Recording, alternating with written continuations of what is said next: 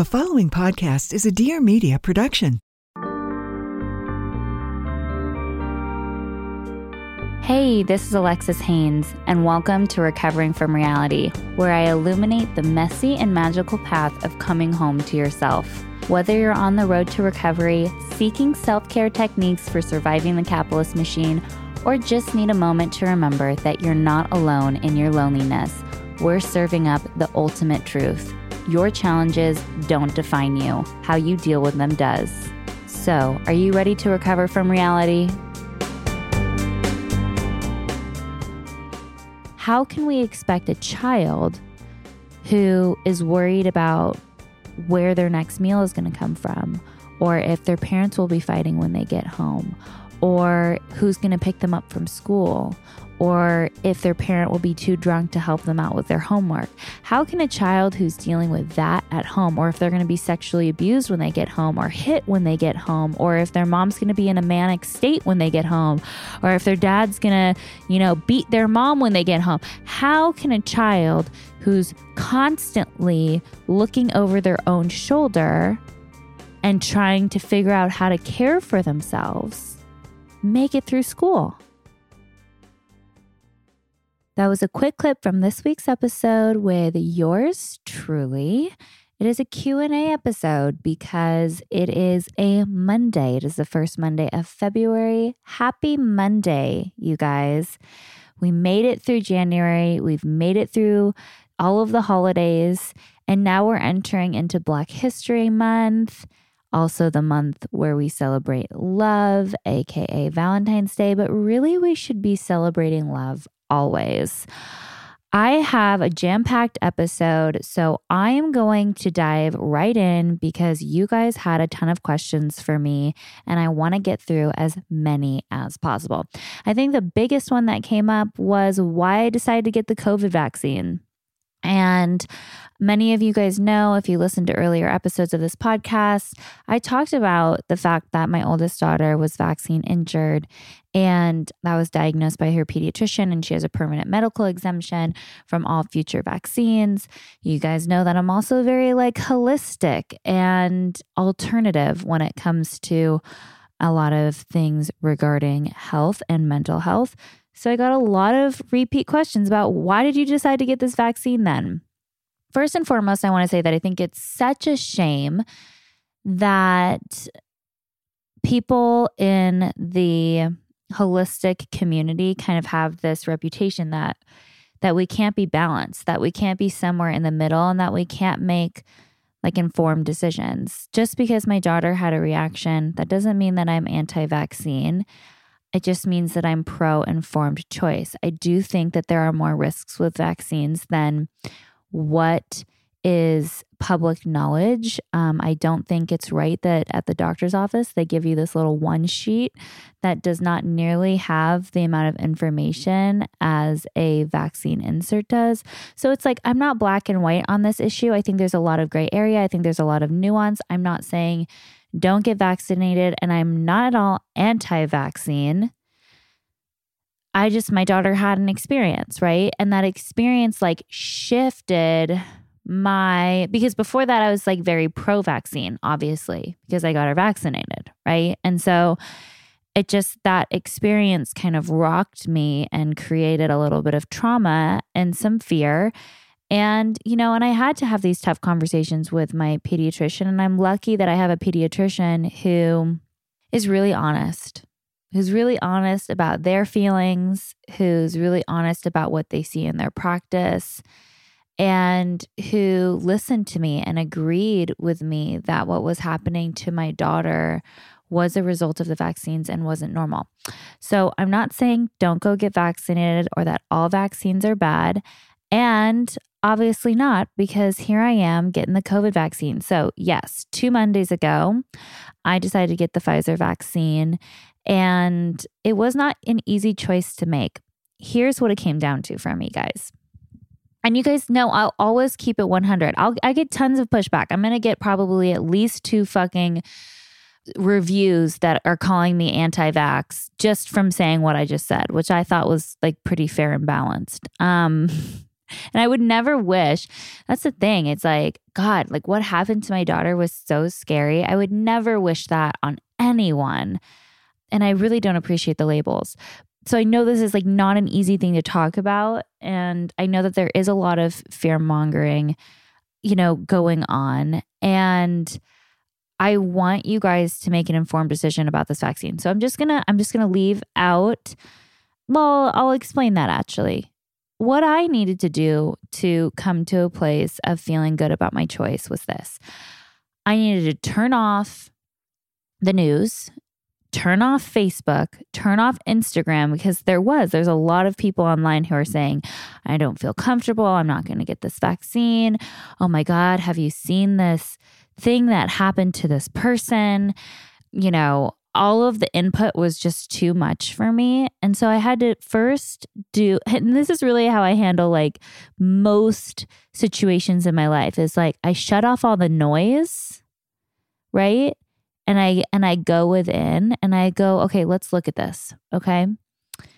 You're high risk. You already have a bit of lung damage from having a pulmonary embolism. They're saying that 100% of people who have severe COVID end up with permanent lung damage, and anywhere between 50 and 70% of people who are asymptomatic still have some lung damage after this. This is also a disease that causes blood clots. You had 3 blood clots in your lung, Alexis.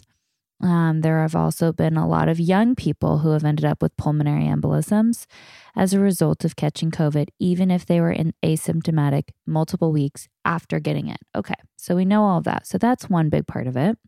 The second part is I have some COVID fatigue. I want life to go back to normal. I miss Disneyland. I miss going to the park with my kids. When I say that I have locked it down, I have locked it down. We barely see anybody. We barely do anything. I haven't been traveling. Like I want to go back to normal life. The third thing is obviously that I want this thing to stop spreading and killing people.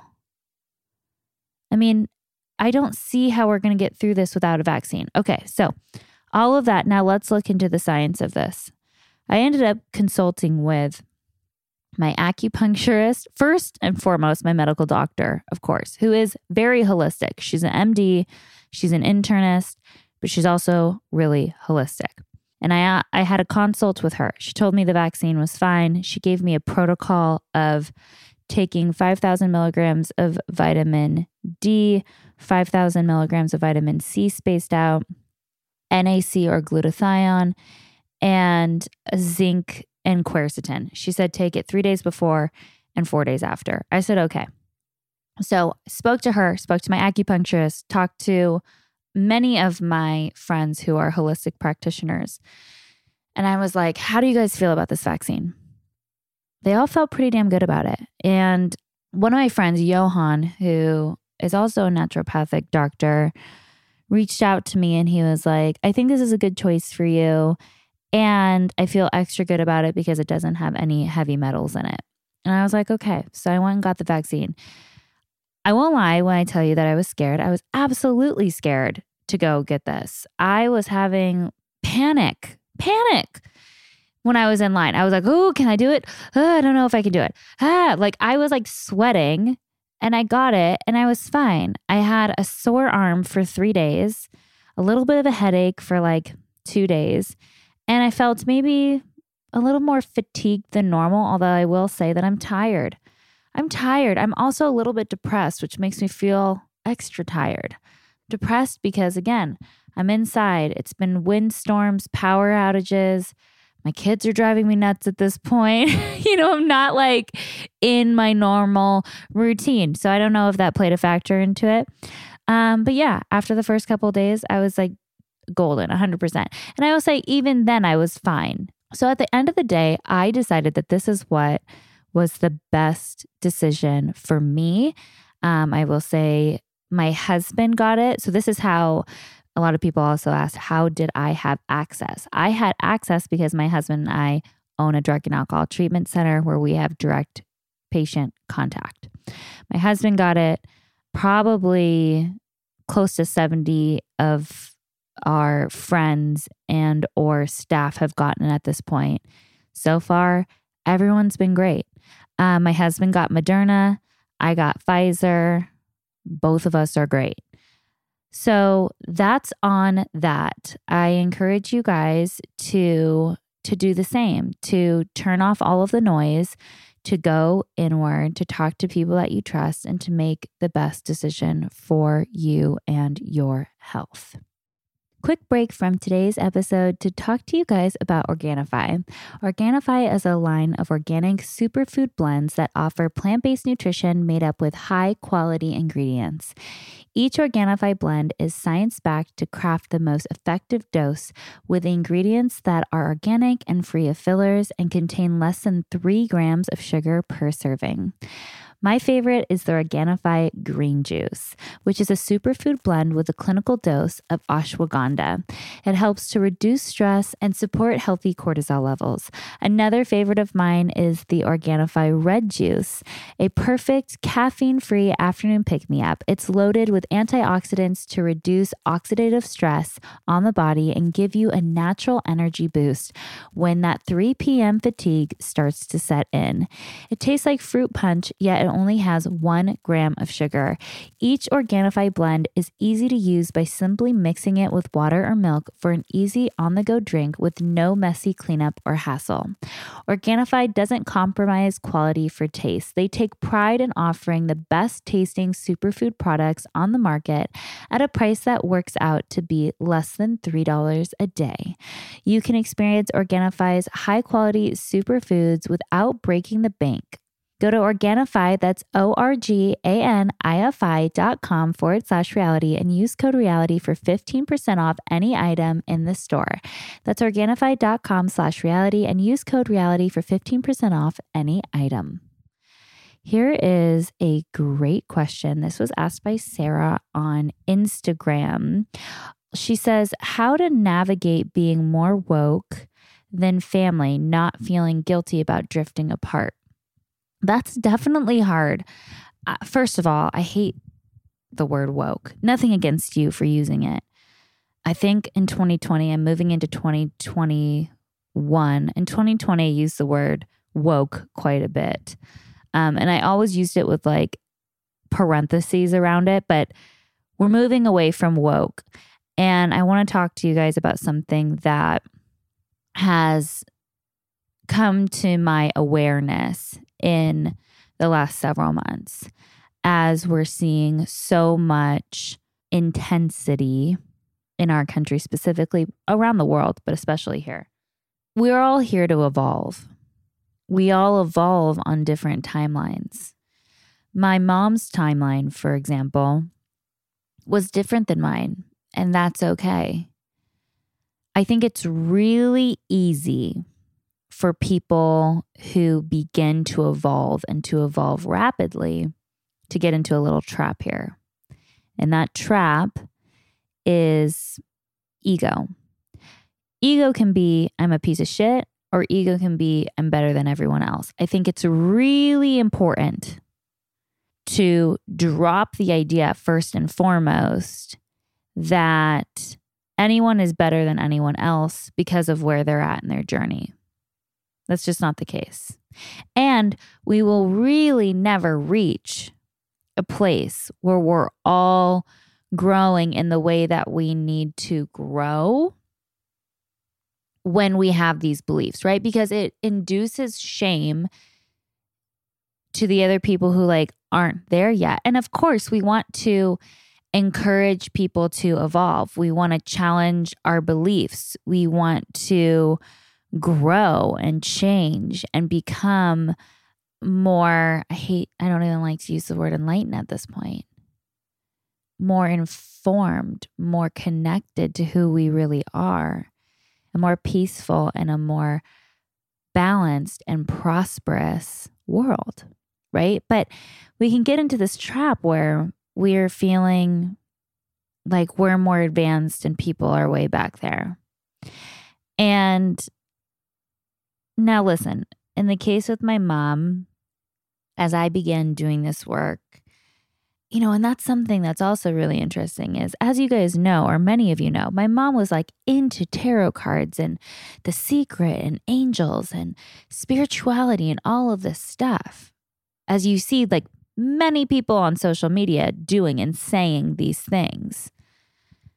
But the truth is that for a lot of them, and this is just my observation, is that they use that as a way of bypassing the real work. Because the real work often doesn't look pretty.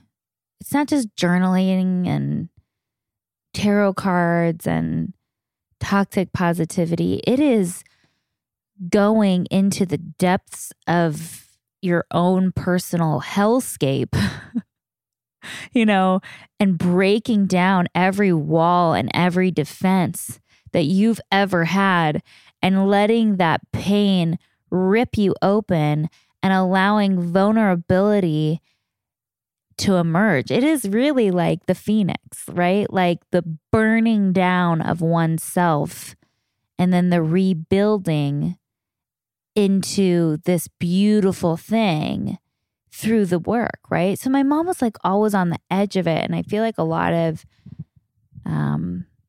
people are, and the work is never done. I'm still doing the work, as I'm going to get to show you guys in a couple more questions what I'm talking about.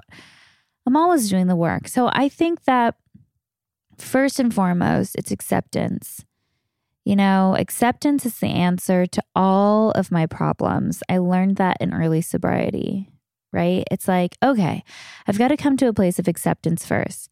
Then I've got to come to a place of surrender, like realizing what my part is. Surrender isn't giving up. Surrender is like when we ask for guidance and clarity and we surrender our own ego so that way consciousness, like pure loving consciousness, can flow through us. And then we get to be unconditionally loving and kind to the other people in our environment. We don't have to shame them or change them. We get to accept them.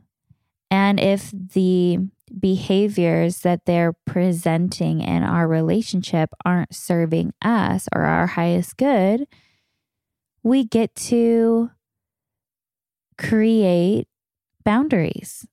And I don't know if you guys saw that amazing 4-part series that my mom and I did on Facebook about developing or finding out what ego state you're operating in and learning how to communicate and develop healthy boundaries. But if you did, then you know that boundaries are not things that we do to change and manipulate other people's behavior. That's just pure manipulation. Boundaries are things that we set for ourselves to protect ourselves so that way we can keep our vibe high, right? And so we can just know that whatever that behavior is not serving us. And so we're not willing to engage. And so we set up a boundary. And I think that really so much of it is leading by example. I did not change my mom. I constantly showed up in her life and led by example of what a life of freedom and peace looks like. And eventually she was attracted to that. So yeah, Sarah, I hope that answers your question. Okay, so here's a follow-up. This is from Rita. She's in the Facebook group. If you guys aren't in the Recovering from Reality Facebook group, highly suggest it. We're a growing, loving community there to support each other. So if you're in the group, great. If not, join us.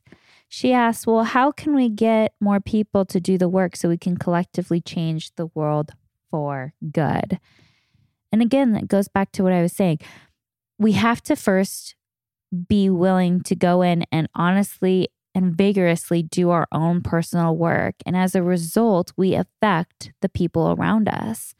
Not only that, but as our consciousness begins to grow and expand and we become more evolved, what we envision as a future affects the world, right? Like, think of all of the big movers and shakers. Think of, because it's Black History Month, Martin Luther King comes into mind, right? Rosa Parks. These are people whose consciousness was like, no, this is not okay. And so they began doing the work and they didn't give up until a movement started. So yeah, I think that it's about doing our own inner work and then collectively having a vision for the future where there is no poverty, where equity is achievable, where nobody has to worry about a medical bill or a cancer diagnosis or their 3-year-old being diagnosed with type 1 diabetes, right? And throwing the family into such severe debt because they can't afford insulin. I mean, that's when I dream of a world, and those dreams come to fruition. We don't need the majority.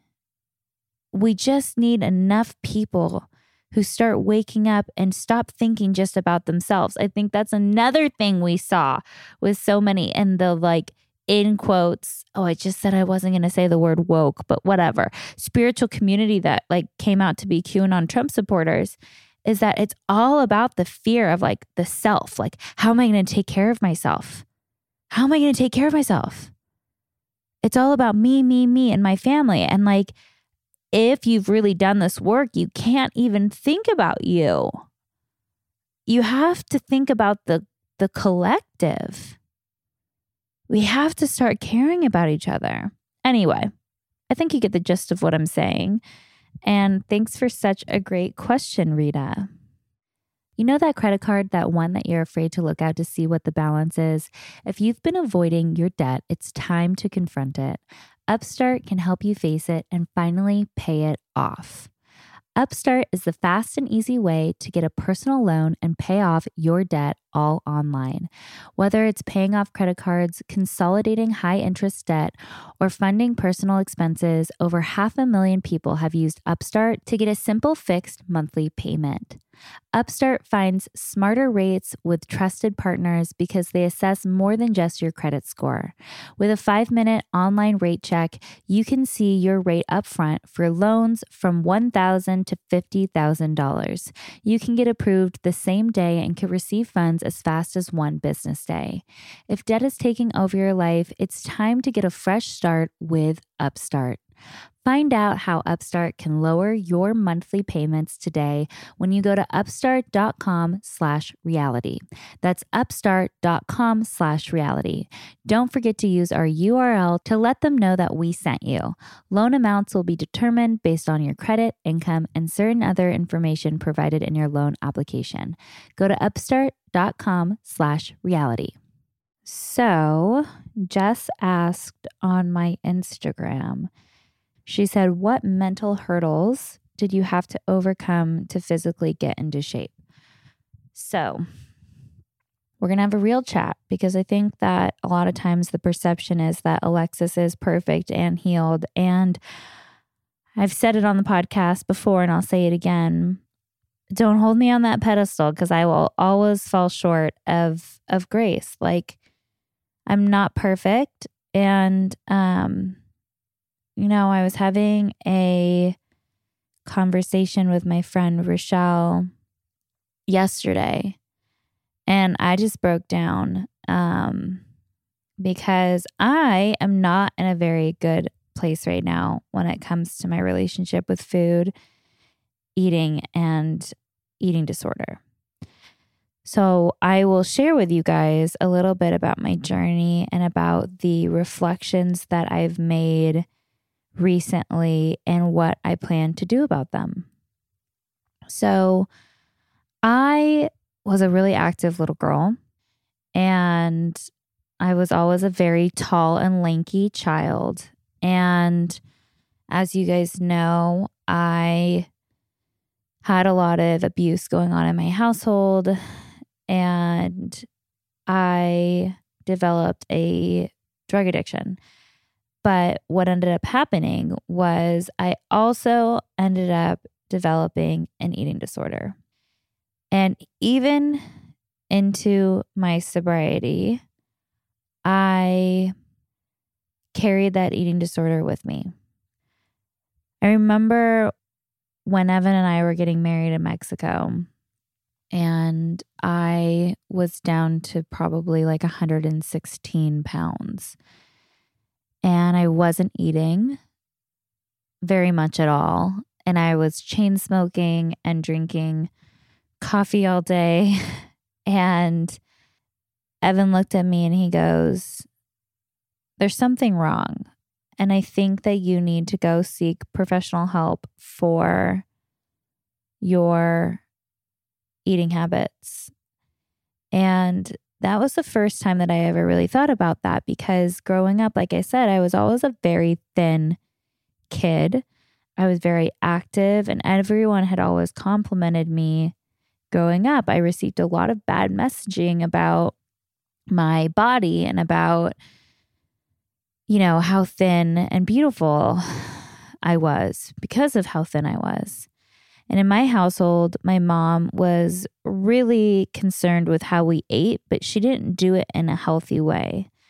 It wasn't like, we eat fruits and vegetables because these things nourish our body, just like meats and bread do. It was like, it was pretty toxic.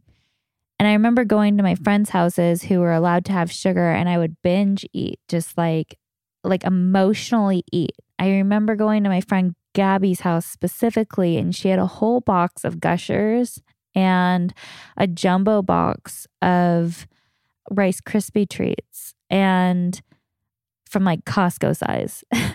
And over the course of the weekend, I ate both of them, like pretty much by myself. And so I knew that there was these patterns of emotional eating.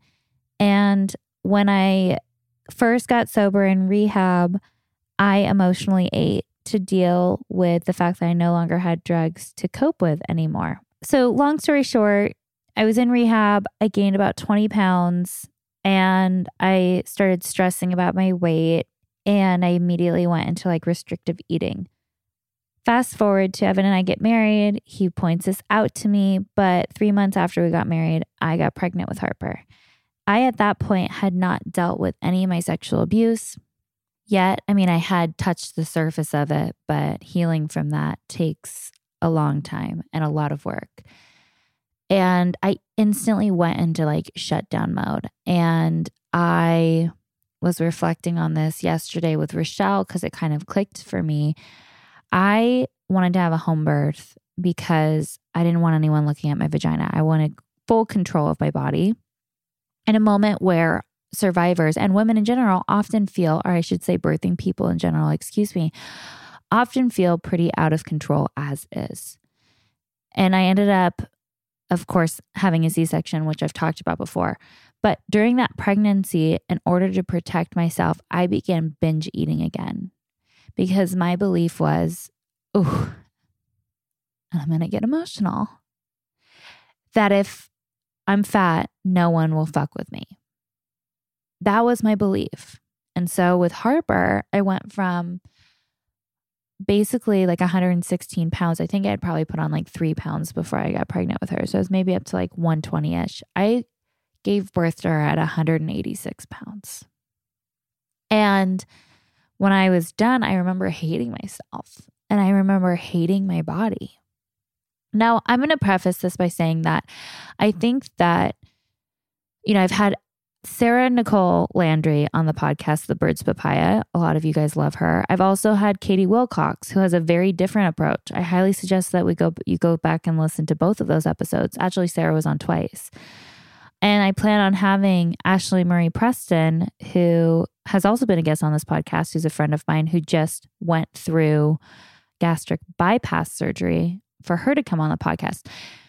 When we're talking about recovering from eating disorders and about healthy living and things like that, these are very nuanced conversations. I do personally feel like the pendulum was so far over on one side where it was like we had these unrealistic body ideals and these unrealistic standards for women. And then we often do this, we see this in movements across the board, the pendulum swings to the total opposite side. And I've talked about this pendulum swinging thing with regards to parenting and a lot of stuff. Like, I think that there's a way to incorporate personal experience, science, and what we know, and, put all of these things together when we have this conversation so it's much more nuanced. But my experience is this. I ended up giving birth to Harper, 186, never lost all of the weight. Then I gave birth to Dakota, and I sought the help of a nutritionist, and I only gained 35 pounds with Dakota, and I never lost the weight. I had a tummy tuck and I had a breast lift. And I understand, you guys, that I don't look overweight and that I don't look unhealthy. But my mental health around food is a problem. And I'm kind of just coming to terms with that. It's interesting because a couple of weeks ago on my Instagram page, I posted a post where I talked about the fact that I've gained 10 pounds recently. And that was 10 pounds on top of the 10 pounds that I never lost from Dakota, on top of the 10 pounds that I never lost from Harper. And, and I posted this post that was a lie. And I was basically like, I don't fit into any of my clothes, but I'm okay with it. So just buy the new jeans, friends. And that was the message that I wanted myself to believe, but it's not the truth. The truth is that I've been binge eating and that I've been using food for comfort. And it's really bad because I have autoimmune conditions that I know when I eat the way that I'm eating right now cause so many negative health outcomes, but I can't stop eating the foods. I can't stop. I keep making commitments to myself. I'm paying a ridiculous amount of money for like paleo meals, right? I'm not calorie counting or restricting. I'm just trying to eat the foods that don't cause inflammation in my body, like massive inflammation. And I can't stop. I cannot stop eating grains and sugar. Can't stop myself. And Diet Coke. I don't know what has happened to me in the last 6 months, but it has been gnarly.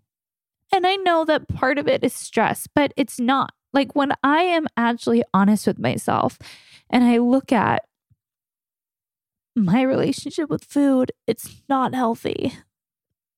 It's not healthy. And again, like I said, these conversations are nuanced because it's like, I have this health condition that I can clearly feel immediately when I consume these certain trigger foods for me. I instantly feel like shit, and it's hard. So I'm seeking the help of a professional. I think I'm going to start going to meetings and I'm going to seek the guidance of a professional because I don't know how to deal with this. I don't. I am fully addicted to these foods.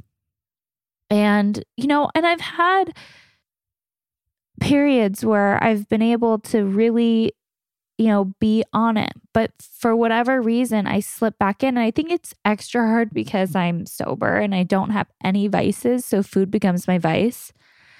But it's not good, guys. Like, I am not in a good place right now when it comes to the food stuff. I'm just not.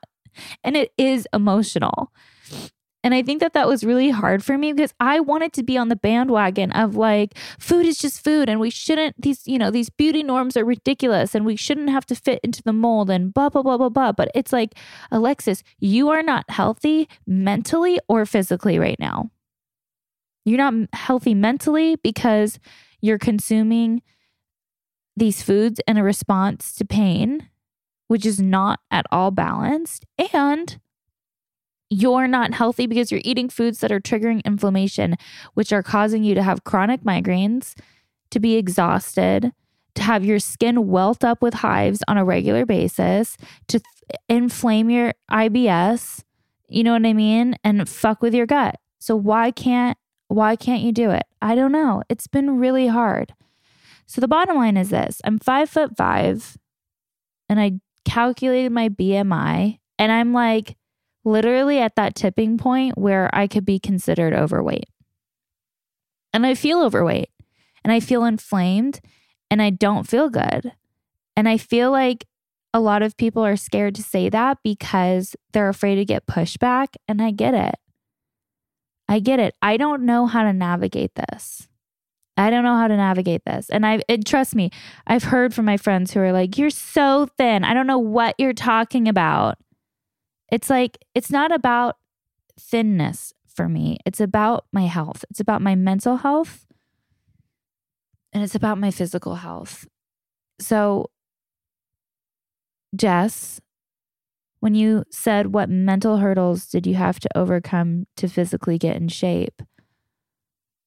I don't know, because I've tried it all to like be consistent, to take care of myself with regards to food and nutrition. And I can't. I find myself eating paleo and like having these meals delivered without any of my like trigger foods, and all is good. And then next thing you know, I'm at McDonald's drinking a Diet Coke and having a large fries and a filet of fish. And then I can't stop. And then it's like I'm eating 3 pieces of cake at my sister's birthday dinner. And then I wake up this morning feeling like hell. Because the truth is I can't just have 1 piece of cake. I can't just have 1 piece of cake. I don't know why. I just can't. So there's for rigorous honesty, you guys. I don't know if I'm going to go to OA or if I'm going to seek the help of a therapist. I don't know. But, you know, I was talking earlier when I was addressing one of the first questions about the fear or wanting to feel like you're fully healed and you're super evolved and better than everyone. And it's like my ego will instantly check that. And like, here I am, right? Like telling you guys that like I still don't have everything figured out. I'm trying though. And I'm so grateful for this community where I feel comfortable enough that I can say that. When I need to blow off steam, I've started playing Best Fiends, the top-rated and possibly the best mobile puzzle adventure game. Best Fiends gives you hours of fun, casual gameplay that never gets old with thousands of levels, plus new content and events added all the time. So when I want to unwind, I can always count on Best Fiends. I actually downloaded this game before a flight to New York on my phone, and I instantly became hooked. I've since shared it with my brother-in-law, and he is a big fan. Best Fiends is a can't-put-it-down mobile puzzle game that's free to download. With over 100 million downloads, this 5-star rated mobile puzzle game is a must play. Befriend a cast of friends who can help you solve each level and defeat the slugs, the slimy but cute baddies.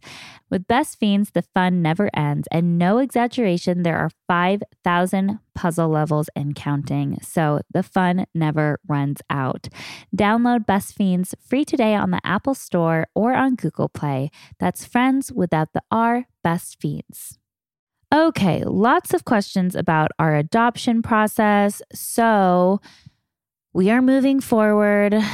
This is like long haul, guys. It can take 2 years to match. We had several extra hurdles, obviously, because of both Evan and my past and the fact that I am a twice convicted felon. Even though my record's been cleared, it doesn't matter.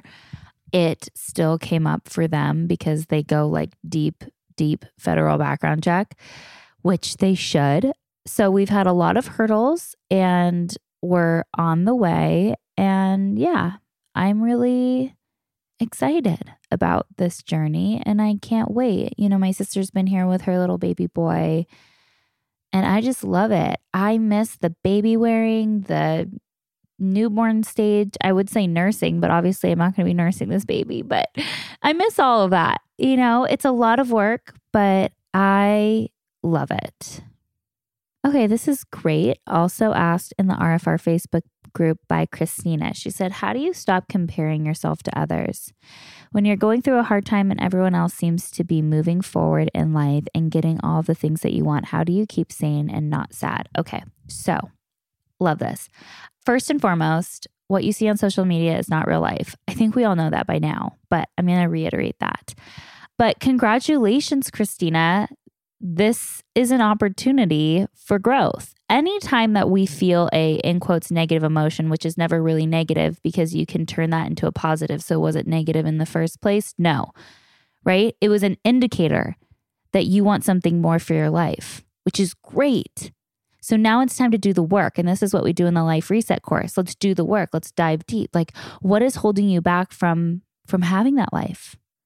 What belief systems have you developed that are stopping you from achieving that life? And it's like, oh, okay, so here's a moment for me to go, what they're doing feels really good. And what I'm doing isn't feeling good to me anymore, or this is an indication that I'm wanting something more. So now is the time to dive in, do the work, and to set the intention, right, for creating more of whatever they have in your life. And so really it's like a compass, right? It's just, you get a little bit off, right? You feel those tinges of jealousy and comparison come up and you go, oh, what is that? Oh, that's a feeling of lack, right? That's like, I have like this lack mentality, or that's a feeling of sadness. Where did that sadness start?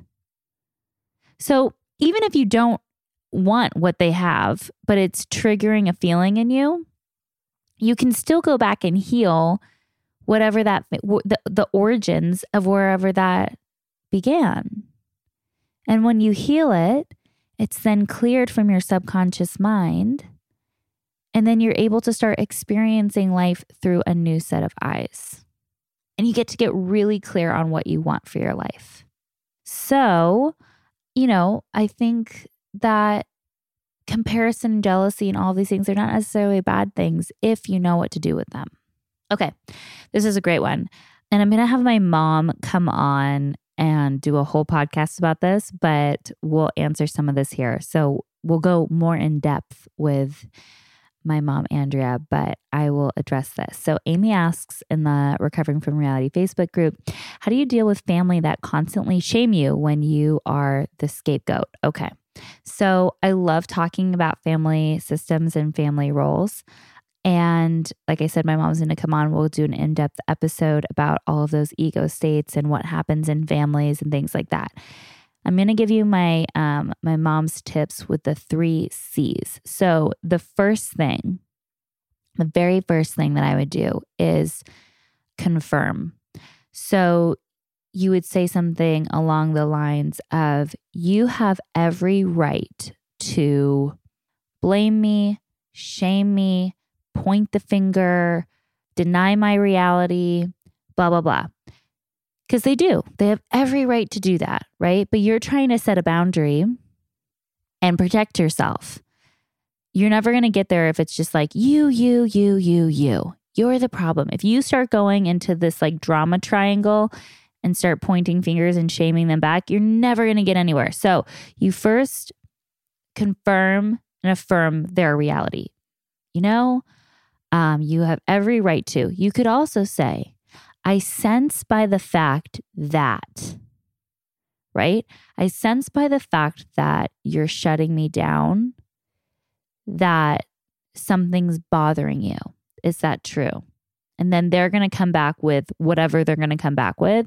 And you're going to say, you have every right to X, Y, or Z. And then you're going to clarify.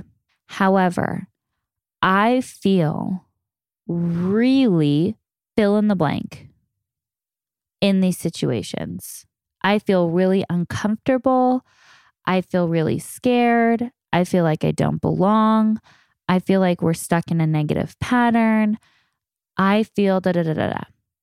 Then you're going to ask for a contract or some action on their part or for your part together?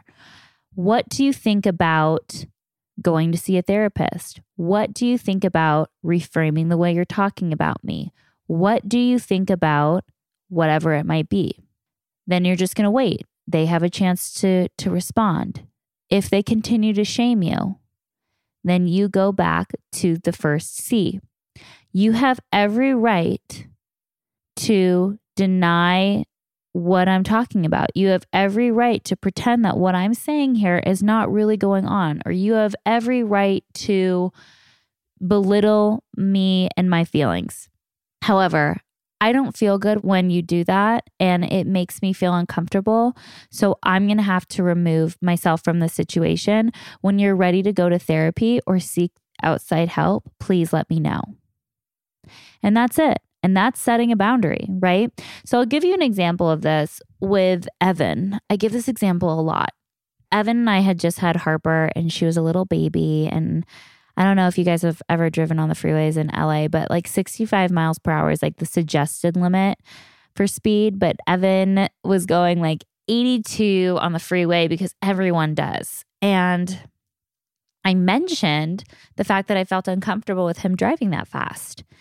And he was like, it's fine. I'm going with the flow of traffic. He like totally shut down my feelings, but I was still feeling scared. And we had a baby in the back seat. And so I said to him, I said, you have every right. And this immediately, it does not shame the person, but it helps them to zoom out and kind of like see the bigger picture and see how you're feeling. I said, you have every right to brush off my concerns about our safety. However, I feel really uncomfortable with you driving above the speed limit. What do you think about sticking to going 75 miles an hour or less when me and the baby are in the car? He, of course, immediately was like, of course, I'm so sorry. I didn't realize that it was that big of a deal, and I will slow down, right? Problem solved. Say he continued to brush me off. Then it's about setting a boundary. You have every right to write off my concerns about our safety. I feel really uncomfortable about that. And so moving forward, when we go out, I will drive the baby separately in a different car. That's the boundary, period. And he could huff and puff and whatever else. I could either address it by saying, I sense by the fact that your body language is indicating to me that you're upset about what I'm saying, that you're upset. Is that the case? Or I could just freaking ignore it because it's his shit and not mine, and I don't want to deal with it, right? It's not my job. It's not my job, you guys. We have to start realizing like what's our job and what's not our job. And so I set a clear boundary and he respected it. And you know what? He drives great ever since. So that dealt with that. Hopefully that helps you. Okay, last question. I love this. Okay. Trauma-induced ADHD and ADD and how that can manifest differently than non-trauma-induced ADD. I love this. I actually talked about this. I'm having a parenting expert come on, and the way that she put this, I always knew this, but the way that she put this for me was so profound. So I was a kid, obviously, who went through a lot of trauma. Many of us go through lots of trauma because we didn't have parents who knew that had necessary coping skills to deal with their own shit. And so it got passed down to us. And here we are. Congratulations to all of us. Go us. We're breaking the cycles of generational trauma. Okay, not an easy thing to do. Let's talk about this though. I was diagnosed with ADD when I was really little. And I've since found out that I don't have ADD. I just had PTSD. And what it presented like in school was an inability to focus, right? And hyperactivity. And when I was talking to this therapist who's coming on the podcast in a bit about this, she goes, you didn't have an ADD mind, Alexis. You had an adaptive mind. I'm going to repeat that. You don't have an ADD mind. You have an adaptive mind. How can we expect a child who is worried about where their next meal is going to come from, or if their parents will be fighting when they get home, or who's going to pick them up from school, or if their parent will be too drunk to help them out with their homework.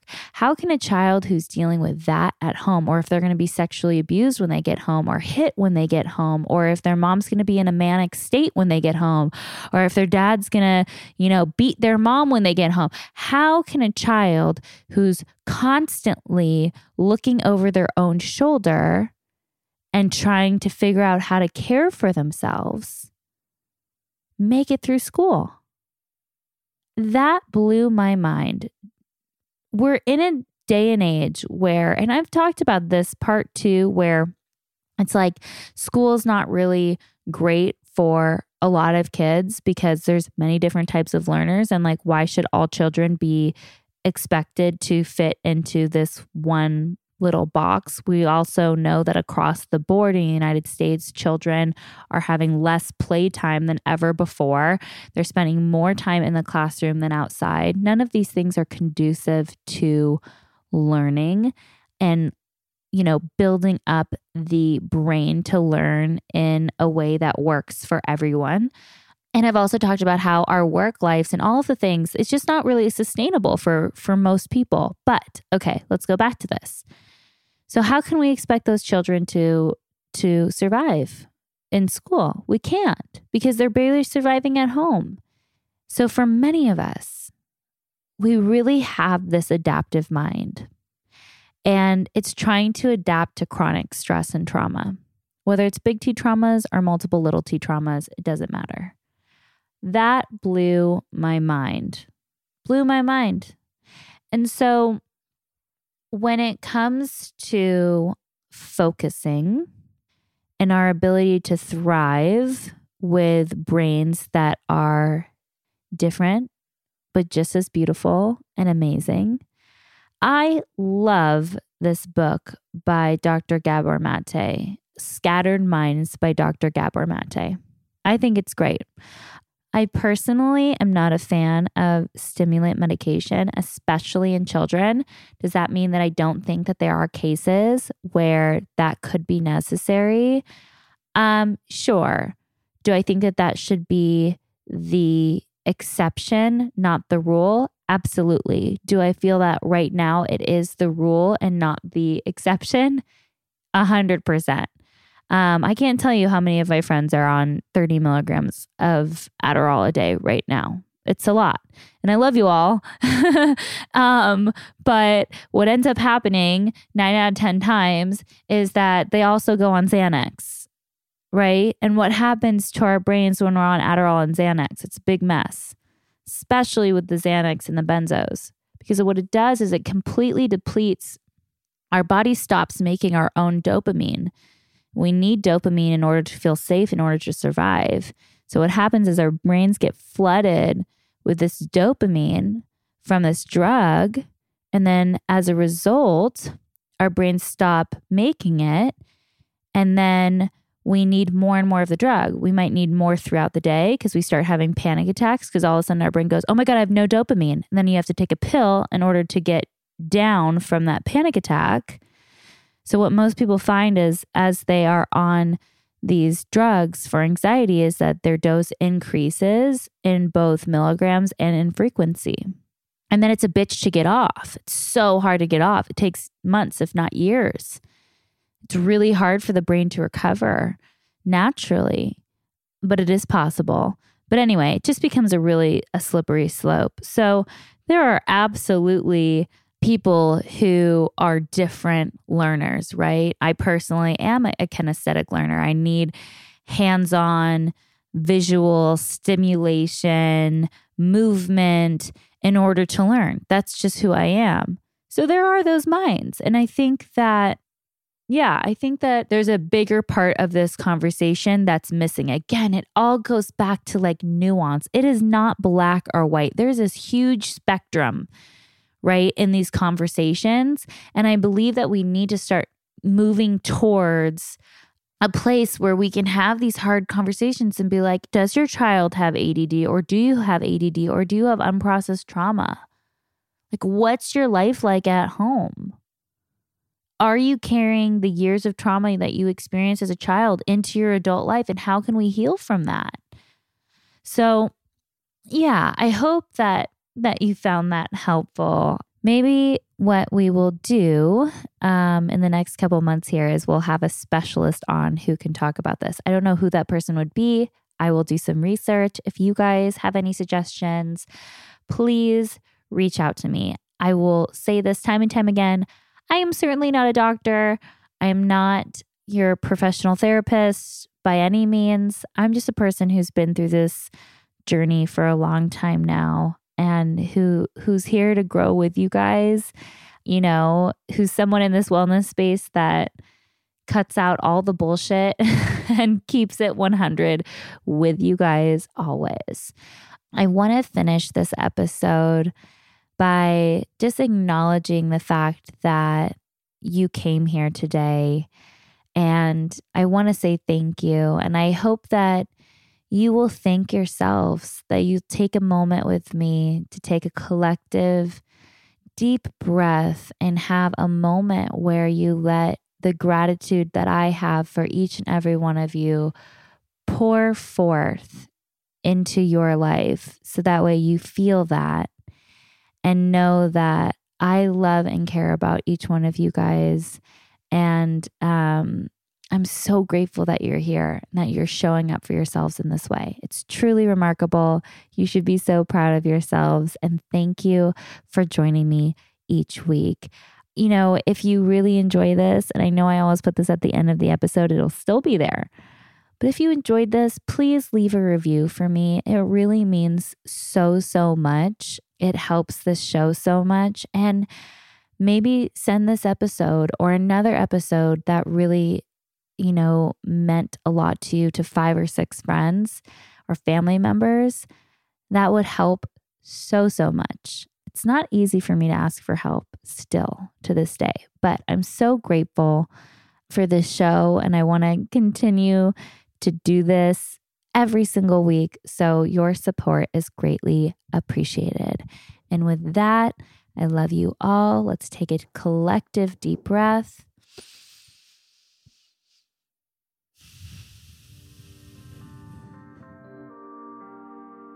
Thank you guys so much for being here. Until next week. This week's affirmation is, I am a beautiful soul that radiates love. And so it is.